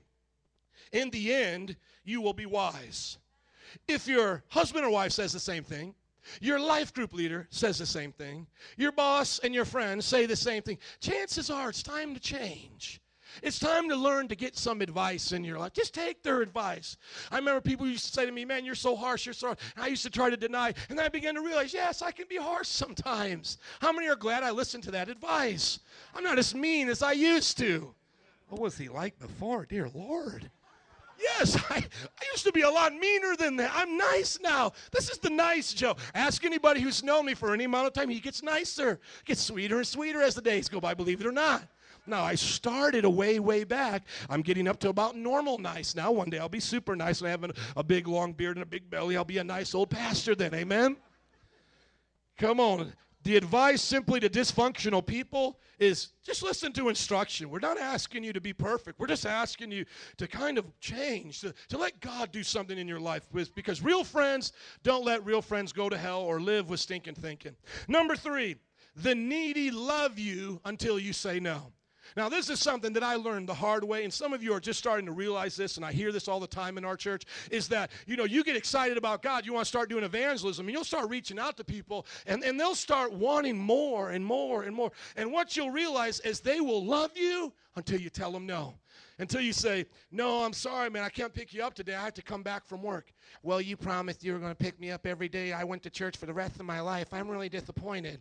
I was planning on you being my taxi every day of my life. Well, I'm sorry, we can't pay your whole bill. We can pitch in some amount to it. Well, I thought it was the church's job to pay our bills. The church is trying to pay its own bills right now. Well, you should pay my bills first. It's like people never think it's enough. Why? Because when people become Jimmies who will take all you will give me, they have lost the responsibility of themselves doing something, and they're putting it on to other people. I worked in New Orleans over 8 years in the housing projects, and one of the saddest things was to see a project mentality, a mentality of, you better give me Section A, you better give me food stamps, you better give me a daycare or voucher car, you better do this, and then during the day, what I'm going to do is juke and drop it like it's hot on my porch every day. That's what I'm going to do. And I would come out to the projects, and I'm like thinking to myself, you get to live here, you get food stamps, you get vouchers, and what you do every day is wear Daisy Dukes and you drop it like it's hot all day long? Y'all haven't been to New Orleans yet. If I was in New Orleans, they'd be laughing a lot more than that. I'm being serious. This is called a ghetto mentality. And it's not a black thing. I'll get black people to come up here and go, that's ghetto. I'm telling you, it's not black, white, Latino, Hispanic. It's ghetto. Somebody say ghetto. And I began to realize, man, sometimes we would give away food to 2,000 people out in the projects, and you would see 2 women fighting over, well, I want the Captain Crunch. No, I want Cookie Crisp. And they would be fighting over, I'm serious. I remember sometimes we'd go out there and buy them bikes and buy the children stuff, and some mother would come up to me and say, my son got a blue bike, how dare you? He wants a red bike. And we're just like, he has a bike, okay? Be happy to go ride your bike. And the kids just like looking at us, and the mom is yelling because needy people love you until you say no. Stop living on Barely Get Along Street next to Grumble Alley and get a job, a job. And if you have a problem getting a job, let's help you get a job. The Old and New Testaments both give requirements for people receiving charity. Many times people say in the New Testament that the single mom is the widow of the New Testament Bible and that we should help them. And I believe single moms do more for the family than anybody else when they have to do both jobs. I am totally with that. But this is not what we see primarily in the single moms of our day. Single moms, a lot of times we see, are being busybodies, wasting their money, watching Jerry Springer, and then they expect the church to come and raise their kids for them, and they get mad at the pastor because the pastor's rebuking their kids. Who is a good single mom? Who is a good single parent? The ones that come to church. The Bible says, 1 Timothy 1, chapter 5, verses 1 and on. We'll look at verse 9. No widow may be put on the list unless she's over 60, been faithful to her husband, is well known for her good deeds, brings up her children, shows hospitality, washes the feet of the saints. Come on, somebody. Helps those who are in trouble, and devotes themselves to good deeds. That's what the Bible says. Because back then, people were coming to the church going, hey, I need a church to take care of me. I need a church to take care of me. And Paul was saying, hey, if you want the church to take care of you, raise your children right. Come to church. Watch the saints' feast. Be hospitable with what you have. I know this preacher may not get an amen, but if you believe the Bible today, can I hear an amen? Amen. Now, let me just preface this as I say this. There is not a group of people that I know that love needy people more than Christians, and there's not more of a pastor that loves them more than me. There are people who love them as much as me, obviously, but I love people. I love to help people. We do everything we can, and what we personally cannot do here, we will have other ministries do. Jared now works at Teen Challenge. We know New Life Covenant for the women here in the city. We will get you in touch with food banks. Faith World has a food bank on Tuesdays. We will do everything we can. So don't come back to us and say we're not doing our job. Amen? Amen. Number 4, people who always want to talk to the pastor hardly ever talk to Jesus. Hey, pastor, can I talk to you just real quick for a minute? Hey, pastor, just real quick, just going to talk to you privately.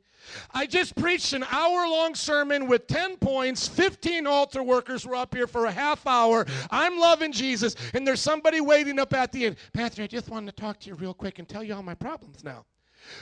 Number one, do you think I'm going to tell you something different than what I just preached for an hour up here? Am I going to tell you anything different? No. Am I going to pray a different prayer than the 15 trained altar workers? No. But you just want to talk about it because I'm your pastor. And I understand that. But listen to me as your pastor. If you really love me as your pastor, I have worked night and day, blood, sweat, and tears. I have lost some hair, and it's turned gray so I could raise up leaders in this church. I have worked my whole life to raise up leaders. And if you're telling me these leaders can't pray for you, then you're telling me I'm a miserable pastor, and then you might find another church, and you should, with a better pastor that can raise up better leaders. Because I truly believe in this church, when I preach and we say, come up to receive prayer, I believe these prayer workers will pray just as good as I will pray. Most of the time when I get done preaching, I'm too tired to pray. I want you to pray for me so that I can experience the love of Jesus. When I walk out here a little bit early, it's not like I go back and start doing jumping jacks and go, now I'm going to hang out with my real friends because they're not my friends. I'm so busy. No, I sit in the back, I drink water, I pour it on myself, Berto gives a massage. Like, I'm a little delicate flower. You don't know that about me. I'm a little delicate flower. I preach my guts out. You can feel my shirt. Tap me on the back when I'm done. Don't grab it too hard. My shirt is sweaty. People are like, Pastor, why don't you wear a suit? I'm like, have you ever seen me preach before? So I can't wear a suit. Do you ever wear a suit when you run a marathon? Are we crazy? I should be wearing a sweats. I should have a headband on right now, dude. I'm preaching my guts out. Now, I put a question thing on our website, 800 questions answered so far. I'm on Facebook, and I've raised up great leaders. If you want more than that, then do like everybody else. Try to make an appointment and do those things. It doesn't mean we don't care. Your pastor cares. It's just saying that you don't need to hear it from me for it to become real. If you hear it from the leaders, if you hear it from Jesus, you will hear the word of God spoken to you. Can somebody say amen? Look at Matthew chapter 7, verse 8. This is what Jesus said. For everyone who asks receives. He who seeks finds. And to him who knocks, the door is answered. Please do not hear me saying that I am against pastoral counsel, one-on-one, a time. We have set up a church. I don't know of another church that has done what we have done. There may be others starting to do this. We promise all of you here today, just look across this beautiful congregation. Thank you. Look across this. We promise every one of you an individual mentor in your life. We promise you that. Listen to me, my friends. We promise you that. Why? Because we do know it's important to have a friend to call. I remember one time I was in Bible college, and I was dealing with anxiety and fear, and I was afraid to go to bed at night, believe it or not, because I'd have like these shakes and these things like coming off of drugs the way I did One Step to Jesus. I had some physical effects to deal with, and I remember going to Bible college, and I said, guys, this may sound weird, but I used to sleep on couches in my car, do drugs all night. But now at night, I get attacked the most. I can't even go to bed sometimes. And I remember this one brother saying to me, he said, man, I got your back. He was an older student. He said, man, I got your back. You can come to my room anytime except after 2 in the morning because that's when I go to bed. And I locked my door. And I said to myself, dude, that's when it starts. 2 in the morning. That's when I need you. I need you at 2 in the morning. That's when I need you. And that's why we're saying to you, we know people sometimes need mentors all the time, especially when people are coming out of lifestyles that are tough. We understand. That's why we promise it to you. We'll give you their phone number. We'll give you their address. We'll give you their firstborn child. I don't care what we have to do. We will convince you we love you. So many that started the church with us slept in my house, spent time with us. They remember the Joe that would be here for 4 hours before and 4 hours after. That was before I got married and had 3 children. Are you listening to me? If I take more time away from my children now and give it to the ministry, I won't be able to have a ministry because I won't be living up to the standard of having a blessed family. Are you all listening to me? And it doesn't mean that I don't do things. I feel like I'm justifying myself. It's just a saying, if you always need to hear it from me, there's probably a problem there. Hear it from Jesus. Grow up spiritually and put on your big boy or girl spiritual pants and hit your knees at the altar. Seek and ask the Father in Jesus' name for your issue first, and then trust the godly leaders that are here. If you are an elder or deacon in this congregation today, would you stand up, please? Trust the godly leaders that are in this church. Will you give them a hand clap, blessing the Lord for them? Praise God. And guess what? It's not a clique. You can join them tomorrow by joining the 101 and 201. You will be a leader with them. Amen. Number 5, people who can easily walk away from the local church didn't have a heart for church to begin with. People who can simply leave relationships with churches don't have a heart for the church. This does not mean that you can't leave church. People have gone to other churches. That's fine. But if you can't do it respectfully, in a place of honor, in a way that you can say thank you to your pastor. And let me just share this with you. If you have come to us from another church and you haven't gone back and thanked them and talked to them personally and let them know where you're at, then we beseech you here to do it. We don't want you so bad in our church that you disrespect the other church that you left. We want you to go back, tell them thank you. Tell them 3 things they did for your life. Now, if some of you just went to church and there was no relationship with leadership, we get that because there's just some churches that are like that. You just show up, you go, and you leave. I get that. But I'm talking about places where they knew your name. They prayed for your children. I'm not saying you have to be there till you die. I'm just saying tell them thank you. Leave respectfully. So let me tell you about how to leave Metro Praise. Can we talk about that today? Just in case you ever want to leave Metro Praise. If you ever want to leave Metro Praise, would you tell us before you leave? Instead of showing up the Sunday that you're leaving, okay, guys, I'm out of here.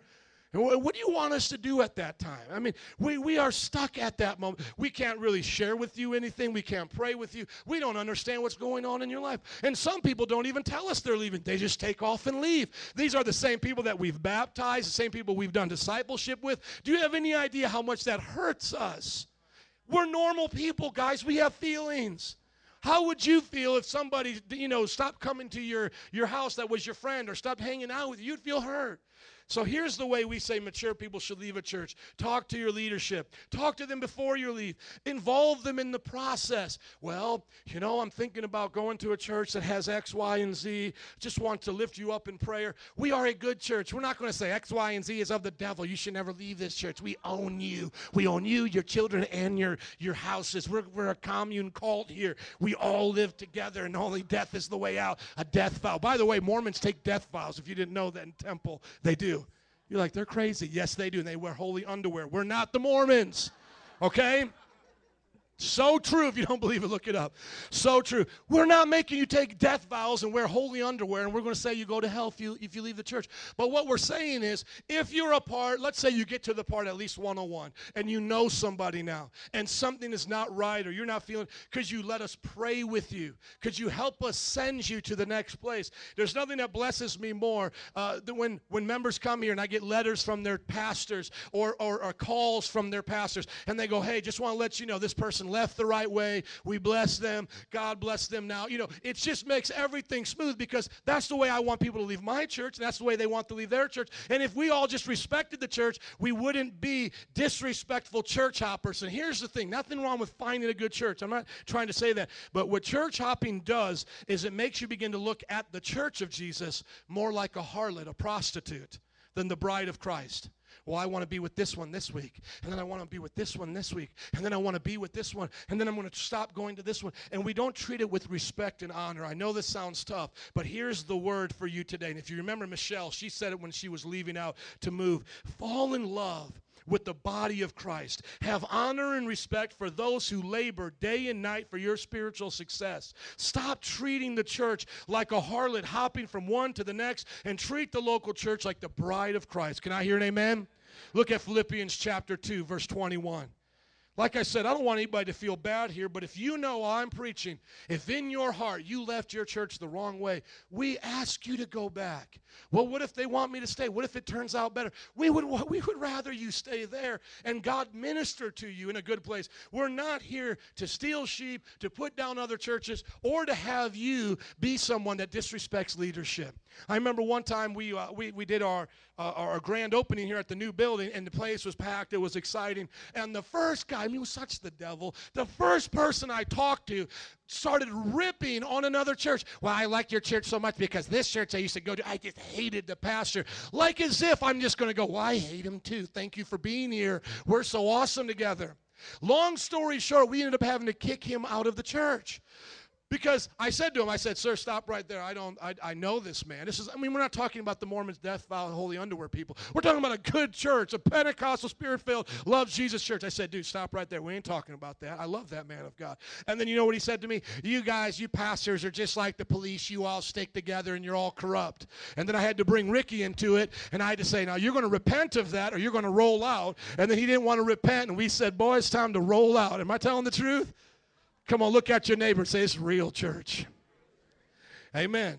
Now, we ain't going to kick you out, for having problems, but, man, you're going to come to me and Christian cuss out a pastor and tell us we're corrupt and we all stick together. No, we're living for God.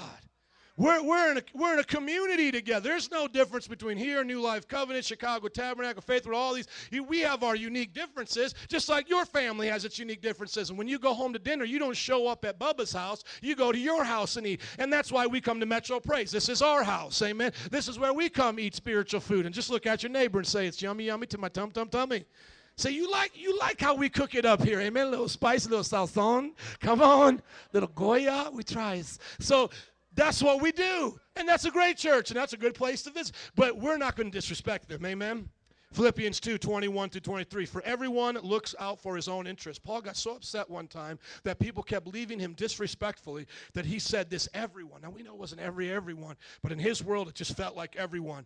Everyone looks out for his own interest, not those of Jesus Christ. But you know that Timothy has proved himself, because as a son with his father, he has served with me in the work of the gospel. I hope, therefore, to send him as soon as things go good with me.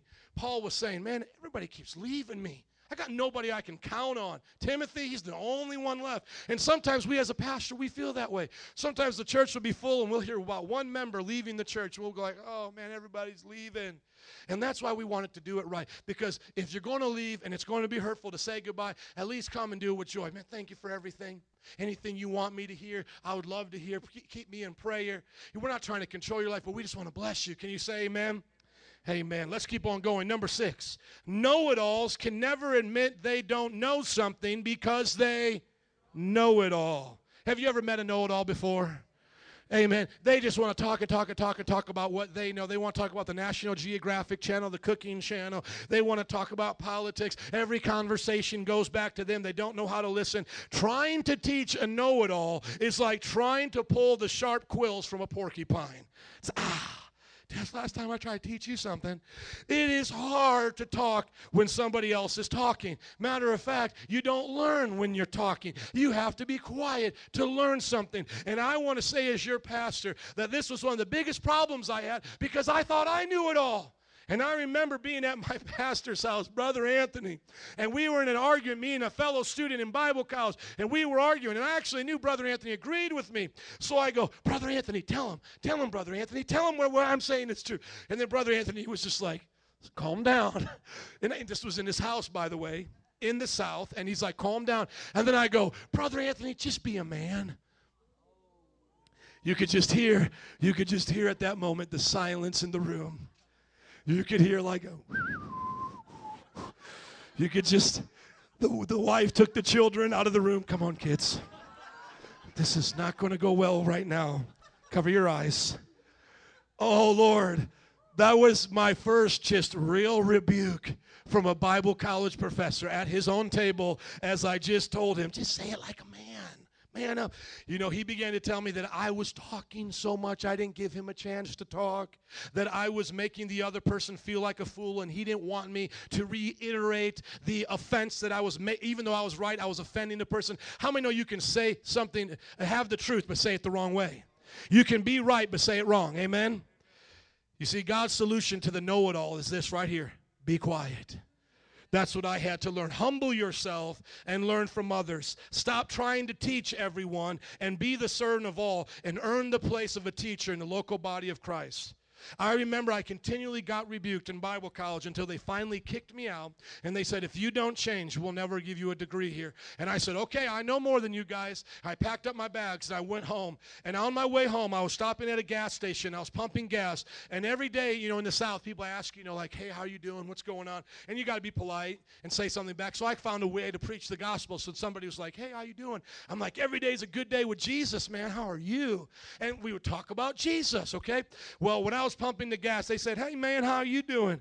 And I was just like, oh, I'm not doing good. And I knew out of the confession of my mouth I couldn't praise God anymore. I didn't feel right preaching anymore because I was convicted. I then got on the phone and I called up the pastor and I said, I'm starting to feel like I'm not obeying God. And it was like 8 o'clock at night. I said, whatever I have to do, can I repent to you? And they remember this 19-year-old young man in Bible college. He met me at the school with tears coming down my eyes. I said, Pastor, I don't know, how to say sorry other than I'm wrong. I'm sorry for doing that. Would you give me another chance? And I'm not saying I've become perfect and out of this, but over the last 15 years, Brother Anthony has been in my life, and he will show you and share with you that I have become more teachable, that I was able to go back to school, get my bachelor's degree, master's. And so we welcome all teachers here of all ages. You don't threaten us with your knowledge. We love knowledge here. We do debates here. We debate those Mormons before Sunday morning church. That's our brunch. Can somebody say amen? Our brunch. We write books here. We have a Bible college here. What we just want to see is that you're teachable, because you don't know what we know, and you don't know what we're doing here, and we want you to understand what we're doing here. Can somebody say amen? 1 Peter chapter 5, verse 5, will you turn there with me quickly? Here's what Peter said. Young men, because young men generally struggle with this the most, but there can, obviously be with anybody.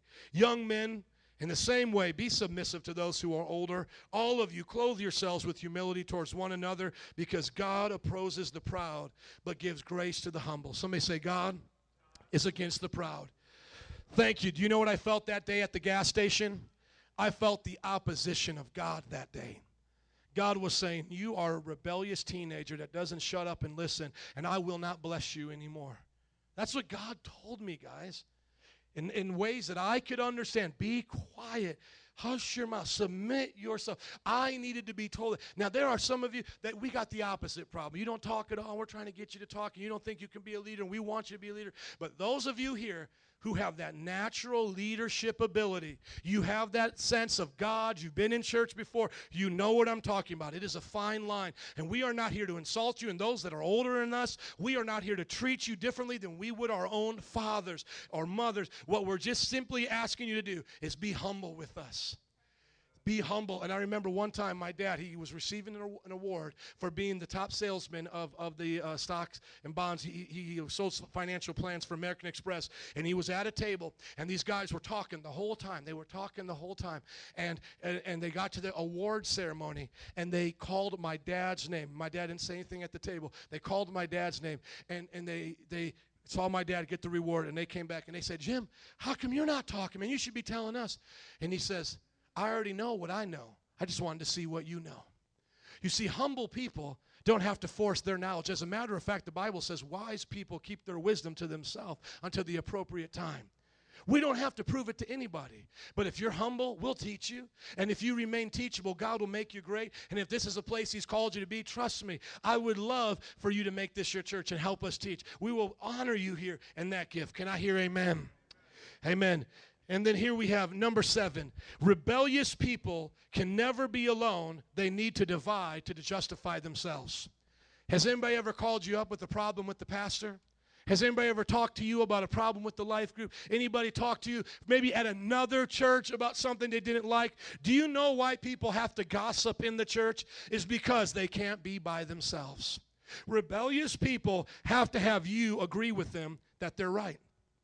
Because what if we all told the rebellious person, no, I don't feel that way about the children's pastor. I think she's pretty nice. She always does good stuff with my children. And then the next one she talks to, the next one, how many know there's not going to be any way for her to be rebellious anymore?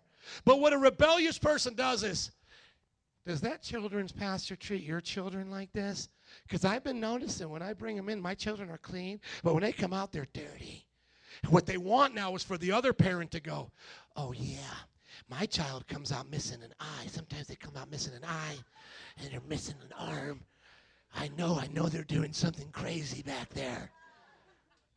Does the pastor feel like he's always talking about you? Because I always feel he's talking about me. I feel like he reads my Facebook, and then he preaches. I've actually had people tell me this.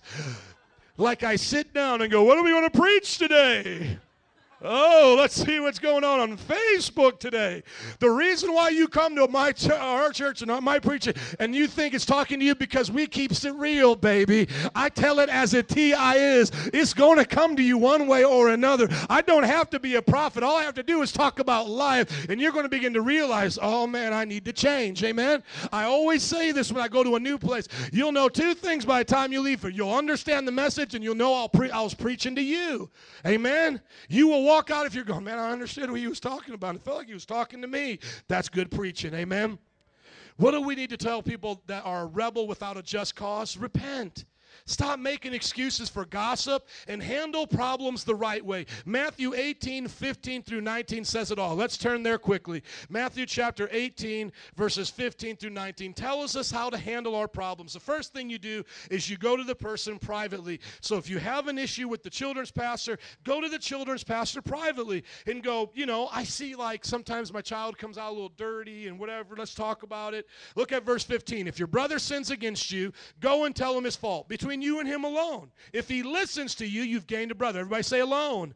Thank you. But if he does not listen, take along 2 or other brothers with you, that it may be established with the witness or 2 or 3 witnesses. If he refuses to listen, tell it to the church. And if he refuses to listen to the church, treat him as you would a Gentile or tax collector. Here's the 3-tier way of handling the problem. You first go to that person.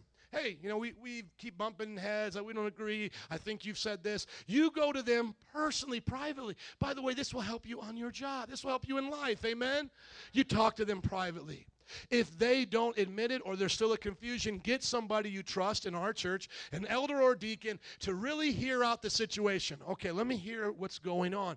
And if they then make a decision, you live with that decision. If you say, oh, I don't agree with that, you then can get more elders and deacons from our church to hear it again, to see if our original elder made the right decision. When you join the 201, we teach you this, how to be a part of our church according to Matthew 18. That is the biblical way. Even if you haven't been taught that exact way, the bottom line is you don't gossip. You go to the person, you get the leadership involved, and Lord willing, it will be resolved. Amen? Now, once again, somebody might say, well, it didn't happen at my church before. I understand. It happens here now. Amen?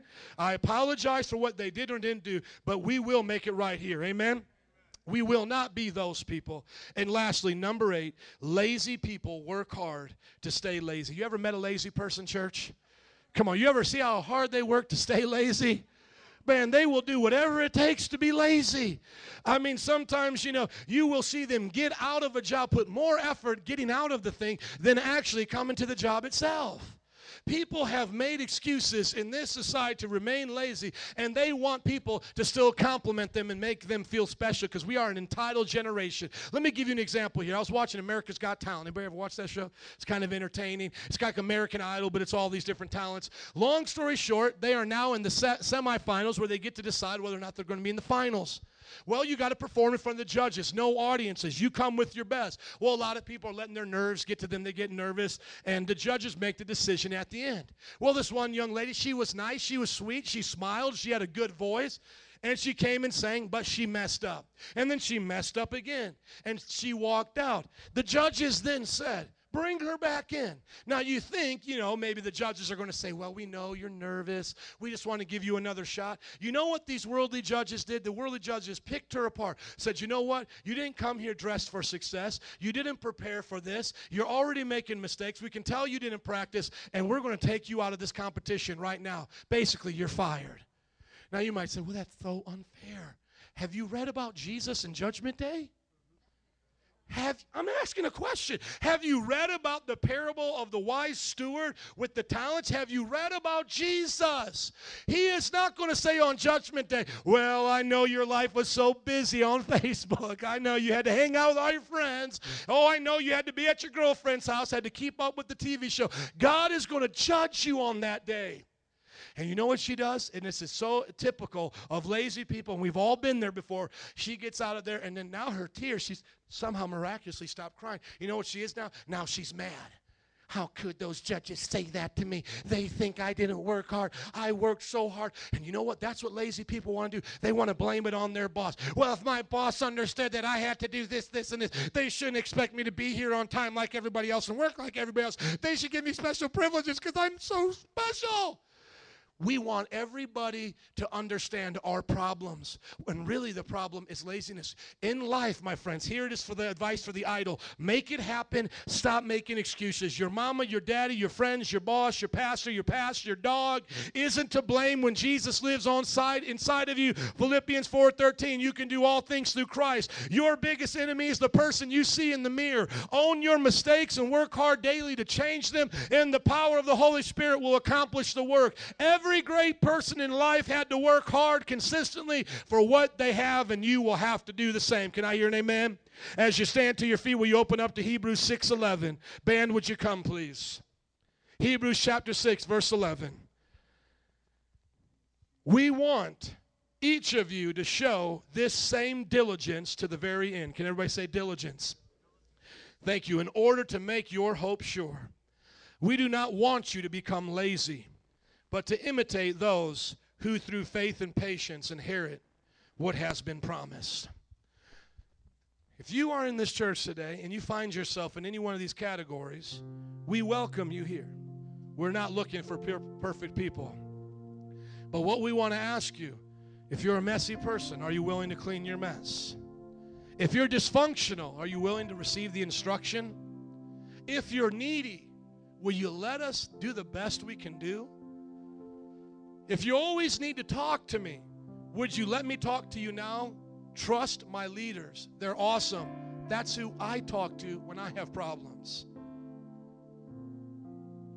When you think the local church is just like a grocery store, would you please consider the people here that worked hard for you to enjoy this day, for you to have all that you have at that retreat?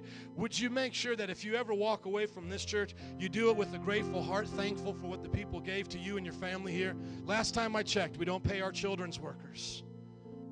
For those who believe they know it all, would you just humble yourself and understand that we are a ministry that loves to teach and preach the gospel, but we don't know you, you don't know us, and you came to us, so now it's time to learn. Would you trust the church and believe that we'll give you a chance to teach? Most people who have been here for a while will tell you, not only has this church given them an opportunity to teach and to preach, but it has done it so fast that they feel scared. We're not a church that keeps the spiritual car in park. We're in fifth gear. When we get to talking to you about what we actually want to do in this, you'll be like, okay, slow down. I'll start with step one. Rebellious people, if you really have that heart of rebellion today, would you do what Matthew 18 says and just repent and then go to the person in a humble heart and just go, hey, I'm trying to figure out what's going on. And lastly, if you're lazy here today and you're giving us a bad reputation because on your job they think Christians are lazy, would you ask God today to change you? One of the greatest testimonies that I have that I got saved, my mother will testify, is that I got a job. That's how she knew I got saved. And I cleaned my room. And one day when I came when I came home from Bible college, I volunteered to do the dishes. She about fainted. She said, what has happened to you? I just want to work for Jesus. Let's pray. Father, I thank you today for this wonderful church. We love every person here because you love them first. Lord, none of us are perfect. We all got issues we need to work on. Would you reveal those to us now? Altar workers, would you come as we get ready to dismiss? If you have any of these areas in your life, please don't be ashamed or embarrassed. I tried to tell you as many as I have had in my life and still deal with. Would you just search your heart right now and just say, God, show me who I am? Because I don't want to be one of those people. You know, pride is one of those things where it's always easier to recognize in others than it is in ourselves, isn't it? So just look at your own life today. Man, am I where I'm supposed to be? Because if you need to change, this is a perfect place to do it. Perfect time. We're going to close out in prayer. And as we dismiss, I'm going to call all those who want to pray to come forward. And just let other believers pour into you and love on you today. And I promise you, you won't feel some type of a superiority or a false judgment. You'll feel compassion and love. Because you know who loves those people? Jesus. Jesus. Remember that? Jesus we talked about in Revelation. He loves the church. Even with all the mistakes and all the imperfection we have, He loves us. He loves the hypocrite, the critic, the needy, the manipulator, the messy person, the rebellious. He loves us, and He calls out to us for His new life to change us. And maybe it didn't relate to you in the church, but if you're going through something in your marriage or your family or children, you're not obeying your parents, or you're getting in trouble on your job, or you've been having a bad attitude, would you come as well? Because I know if it's happening there, it will eventually show up here. Just ask God to change you. He loves to do it. Father, we thank you. And now we ask you to change every one of us. Would you just raise your hands with me and just say, Jesus, change me. Create a clean heart in me, oh God. Oh God, let me not look at the plank in others' eyes, but let me see the speck in my own eye, God. Lord, let me not judge others by a different standard than how you judge me. Oh, Lord, would you bless us this week? Would you change us? Help us to get along, God. If this was a church for only perfect people, it would be empty today. So, Lord, this is your body. And we ask you to change and use us and make us a great family where everybody comes and feels loved. In Jesus' name. Can you say amen if you believe it today? Come on, somebody, would you bless the Lord with me? Amen. God bless you. Slap your neighbor high five and say, I love you in Jesus' name. If you need prayer for anything, we're up here. Come on up and talk and hang out with some of our leaders. You are dismissed. Enjoy your day. We'll see you at Life Groups. God bless you.